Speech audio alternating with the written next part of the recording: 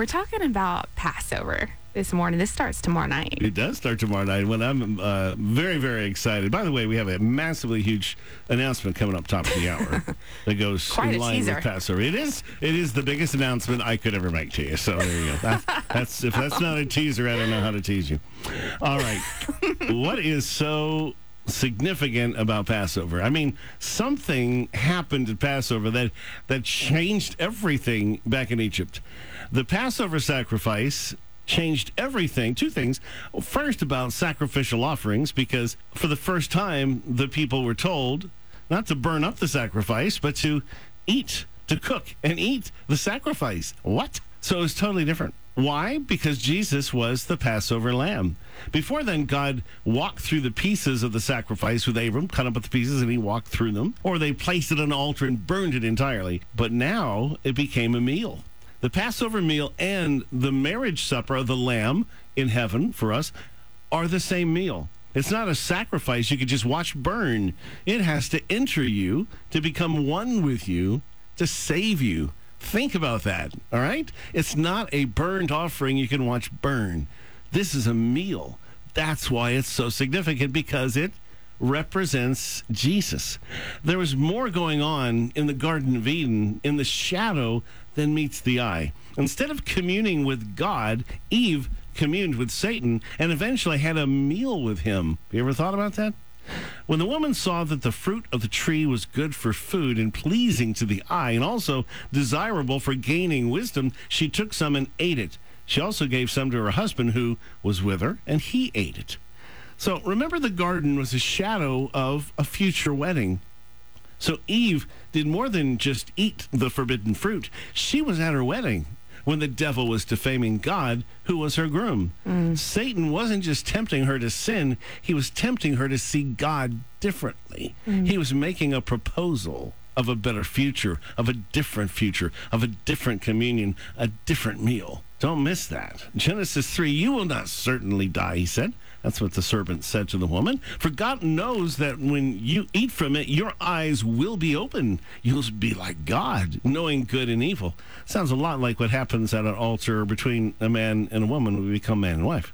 Sadly, when she accepted and ate the fruit, she also accepted the devil's proposal. She chose to know good and evil instead of knowing God.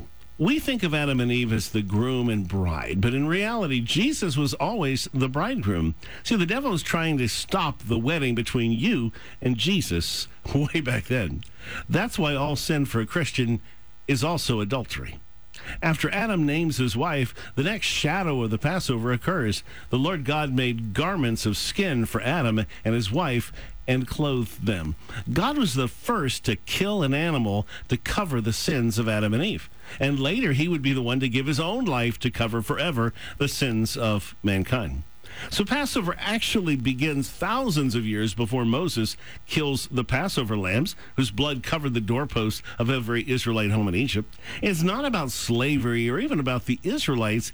It's about God taking a bride. That slavery, freedom, with the Israelites came much later. See, you begin every Passover with the lighting of candles. See, light is a symbol of God's presence. Although Eve led the human race into sin, God chose Mary to be the mother of Jesus, who would redeem mankind. So notice, Eve was the first to fall and the first to be redeemed.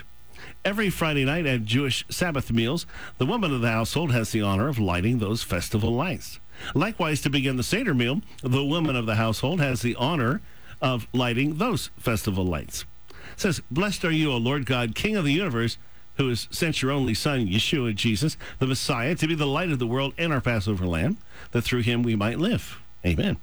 So when that encounter comes at Passover and often at Sabbath, it's that reminder once again that something happened, something that changed everything. In Luke 1, when Mary visited Elizabeth, she was filled with the Holy Spirit. In a loud voice, she exclaimed, "Blessed are you among women, and blessed is the child you will bear." See, since this portion is about blessing, that's part of the Seder. At our house, this is when we take time to bless each other. Now, the common blessing, the song we probably know by Carrie Job, "The Lord bless you and keep you. The Lord make his face shine on you and be gracious to you. The Lord turn his face towards you and give you peace." What's the final judgment for Christians? Romans 14 says this, "For we will all stand before God's judgment seat. It's written, as surely as I live, says the Lord, every knee will bow before me, every tongue will acknowledge God. So then each of us will give an account of ourselves to God." So we imagine standing before all of heaven as the books are opened and all of our sins and failures played on the big screen. What a horrible thought. But Revelation 20 sums it up a little easier. "And I saw the dead, great and small, standing before the throne. Books were open. Another book was open, which is the book of life. The dead were judged according to what they had done as recorded in the books." So this event was just Passover in heaven. We're sitting with Jesus as he takes the bread. He looks at us. "This is my body, broken for you. Your sins are many, but not as many as the stripes. Your failures are many, but not as many as the holes in my body that I receive for you. I have longed to eat this meal with you here forever." See, this Passover lamb is the meal that brings life. It's so key to everything that we are as Christians. So we're going to look a little deeper dig into this topic, one deeper dig into the subject next.